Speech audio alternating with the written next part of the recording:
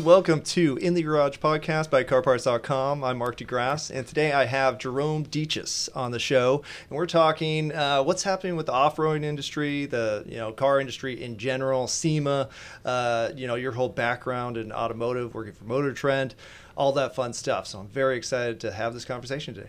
Oh, well, thank you for having me. I really appreciate it. This is a pretty cool studio, and it's nice to be a part of it.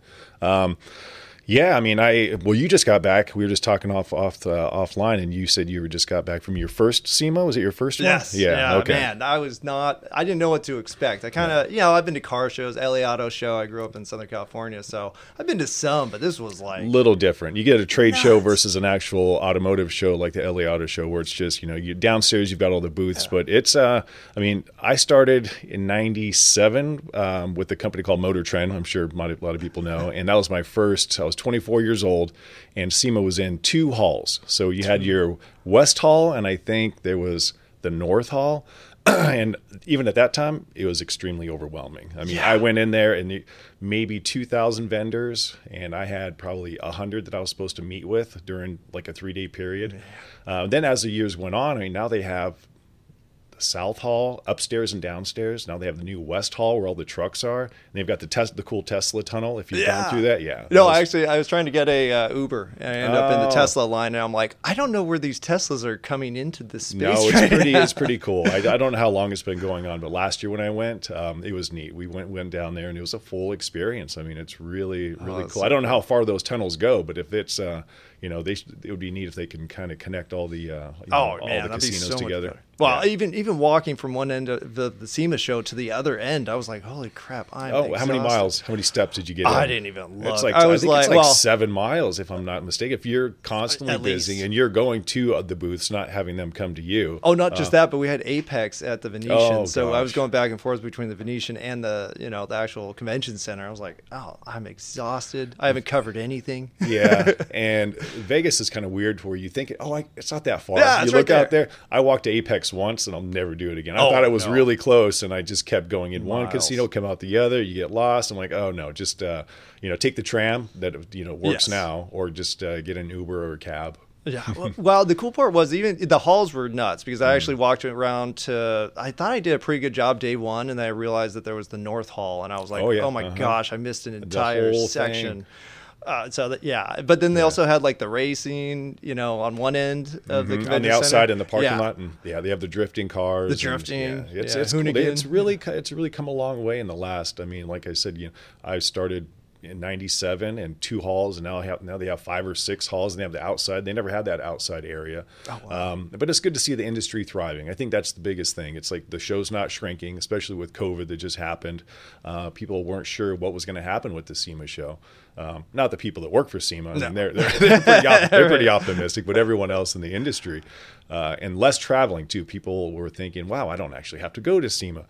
But the funny thing is people love to go to that show. I think you have to. Yeah, you really do. If you want to be seen, you want your product to be seen. I feel like I work for SEMA. I don't. I work actually for Car Parts, but it's a great show. If there's one show to go to all year, it's a one-stop shop. It really is. So I'm glad that we were there, and I think we had Car Parts, and what was did we do JC Whitney? Yeah, as well? So we launched the JC Whitney magazine. So I was actually walking around. We did this inaugural issue that's actually super heavy paper, and so I was carrying stock. Like 15 issues, and I was like, this is like 30 pounds. And so day 2, I walked around with my luggage because I'm like, I'm not going to. Yeah, you need the roll bag. The roll bag. You have to. And I don't know if they still have it, but there's certain areas where they actually have publications that you can actually send them ahead. Get there. So you send them ahead of time, and I think it's almost in every hall. And you have, Hemmings, Motor Trend here, and they just have a stack. So, that'd be something to look into next year, just to kind of send them 20,000 copies ahead of time or whatever, and they would just fill all those spots. So that way people are just going and picking them up, and you're not having to hand out every, That's still fun. You know what I ended up doing? Because you want to touch it, you want to hand it to them, and you want to talk about it. Oh, yeah. Well, what I did for a few of them, because I was, I just ran out of time, I ended up just writing inside the magazine. I said, hey, love your car. Get in touch with me. Oh, cool. And then I just dropped it on the car. And that actually worked. Everybody got in touch. So I was like, oh. Well, that's way easier than talking to people. Oh, yeah, sure, right? Now, that's excellent. One thing I did notice at the show was that there were like 1 million Broncos. And so I know you do off-roading. There were a lot of Jeeps too and the other vehicles, but Broncos were like, I'd say number one. You're going to see that the SEMA for the year I started, 97, it was the Dodge. I think it was the Dodge. Oh gosh, not the Durango. I forget what it was, but everybody that does a project car, they go to the manufacturer, they get one, they build it up. So you're going to see 100 of those, and then you're going to see you mentioned that you had an FJ. You know, the year that the FJ came out in 08. Everybody went, even Motor Trend at the time. We went and got one. We built it up. So we put it in our booths. Any vehicle that's newly launched, you're going to see a ton of them out there. And especially with the aftermarket, everybody is building parts for those. So you're going to see them on display in all the booths. And, that makes sense. The Bronco's pretty cool though. I'm a Jeep guy. I've got a 2016 Jeep Rubicon on 37s, with, fully armored out. And I actually use it. People think, too clean. You don't take it. No, look underneath there. There are a lot of scratches. There's some dirt on here. But the Broncos are really neat. I wanted to hate them, but then when I saw them and they come, with, I 30. I think the Raptor's 37s. Wow. And the Wild Peak has 35s on it. Front and rear locker. I don't know about all those panels with the top quite yet because there's so many creases and seams. I don't know how they're going to leak or whatever, but they're neat looking and they're super capable. That's awesome. Yeah. Now, let's talk about that for a second, just in terms of like the panels, because I think we all think of off-roading as just, you just plop in the car and, drive over some rocks and whatever, get some mud here and there.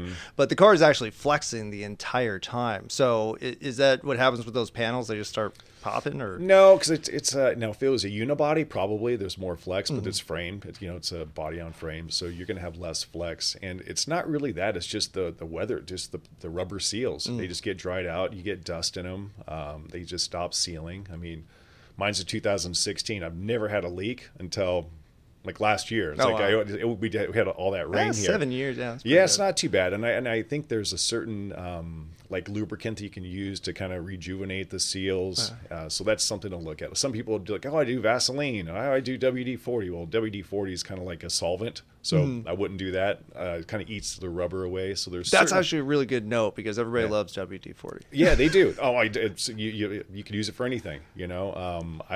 If you have a decal that you're trying to get off your car, WD-40 works really well because it's like like a solvent.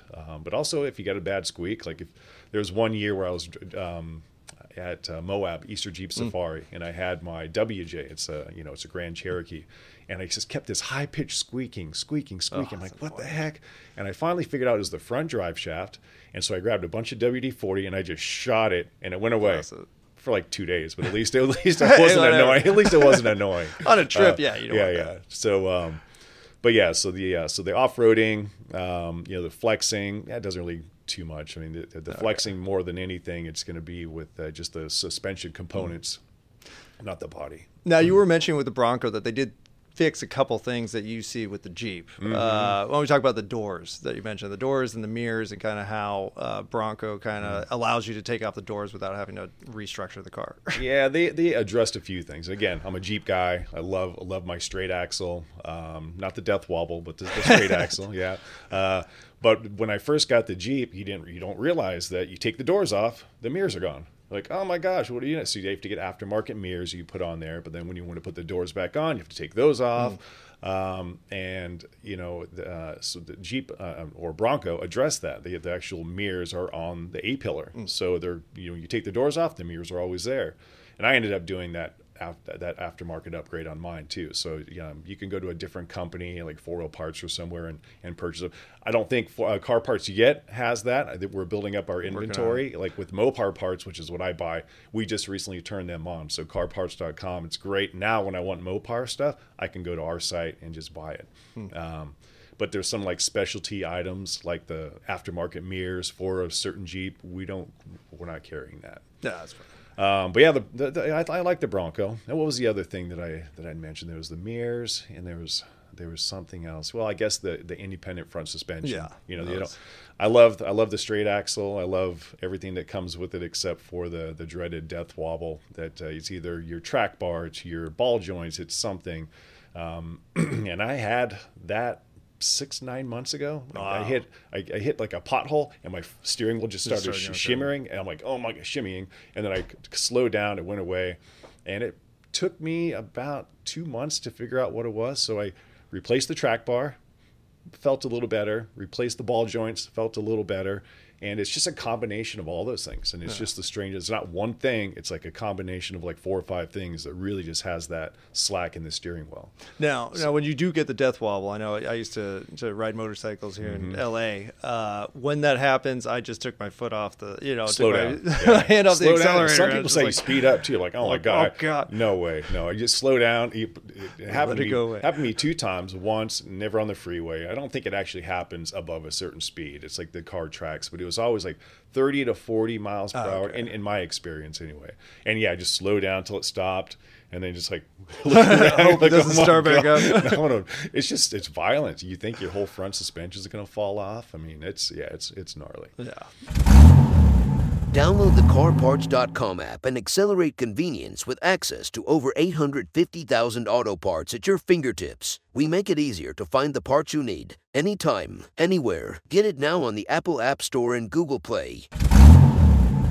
J.C. Whitney is back. The original auto parts catalog, a garage staple and cultural cornerstone for over 100 years, is now a magazine. Whether you're a newcomer or a longtime gearhead, J.C. Whitney instills confidence by delivering expertly curated auto parts and a gateway to engaging community experiences, entertainment, resources, and inspiration. Learn more about the new J.C. Whitney at jcwhitney.com. Oh, well, that's good to know, because a lot of people who maybe just haven't gone off-roading and kind of loosen up things where that can happen. Well, that's it. It's like in my, for me, I use it. I go out there and, I've been to Moab, Easter Jeep Safari. I've done Pridgett Canyon. I've done, Cane Creek. What's the gnarly? There's like one, it's, oh my gosh. It's on a ledge. It's like 1,000-foot drop, and you're just right on the edge. Cliffhanger. That's what it is. Yeah. So it's crazy because you're going and then you look down and there's like 1,000-foot drop right there, and you got a sheer wall on the other side. It's just maybe a 10-foot trail that you have to stay on, and it's not flat. There's like obstacles on it. So you get out there and you start moving those parts around, and things are going to wear out much faster. But that's the point, though. It is. Yeah. Take it to the limit. Absolutely. Now, if you are just starting, though, what would you recommend in terms of a trail, say here in California? If somebody's like, I got my new Bronco, want to test it out. What's a good starter path? I really like Big Bear. I mean, from LA, Mammoth, they've got really good trails up there as well, but that's 6 hours. Big Bear is 2.5. And I go up there, my buddies and I would go up 2 or 3 times a year in the summertime. Nice. And it's just, you go north of the ski resorts are the south side of the lake, but the north side, there's like Fawn Skin, and there's like 15 or 20 trails up there. So, and it's anywhere from like intermediate to hardcore. Nice. There are some that are super, super crazy. But like Gold Mountain, there's some guys at work that've had, a Toyota and some other vehicles on 33s, which are smaller tires. And I've recommended them go up there and just kind of test out a few of the, you do some beginner trails, but then you have John Bull, which is, they call it the gatekeeper. It's like all these boulders stacked up. And if you can't get through the gatekeeper, you don't have any business going through the rest of it. Oh, that's good. That's it is good, because if you get through it, then you're like, okay, I can do it. They're like, well, did you have fun? Like, no, I didn't have fun. That's horrible. Well, then turn around and go back. If you didn't have fun doing that, then you're not going to like the rest of it. But yeah, we're very fortunate in Southern California.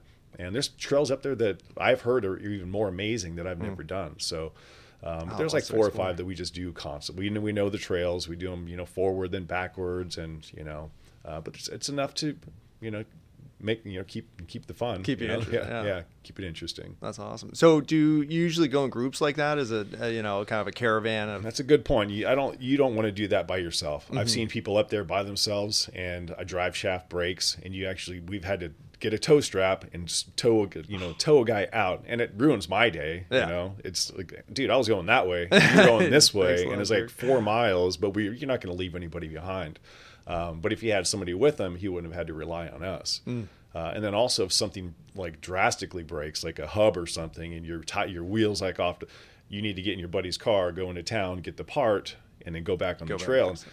And I will say, as bad as that is, the best times I've ever had was when something broke. Because you're like, oh, I went wheeling. How was it? I'll say everything was fine. It's like, oh my God, this one time though, we were up on doing this crawl, and then my drive shaft it gets snapped, and we had to get in the car, go into town to the auto shop, and get another drive shaft. And like those are it sucks, but at the same time, those are the most memorable. Those are the memories. Yeah. Oh, it's an adventure, with a mission, and that's a ton of fun. I think at one time I went up to Shaver Lake and we went quadding on some trail. I'd never been there before.